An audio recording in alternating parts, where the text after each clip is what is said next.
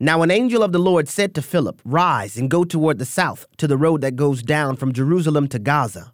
This is a desert place." My name is Abraham Hamilton III, and this is the Hamilton Minute.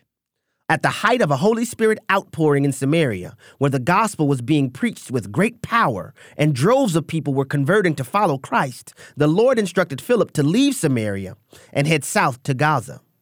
Philip didn't know a divine appointment awaited him.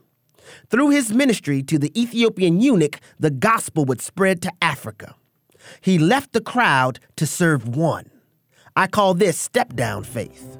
It's easy to step up for the attention and applause of the masses, but do we have step-down faith? Listen each weekday from 5 to 6 p.m. Central for the Hamilton Corner with Abraham Hamilton III, public policy analyst for the American Family Association.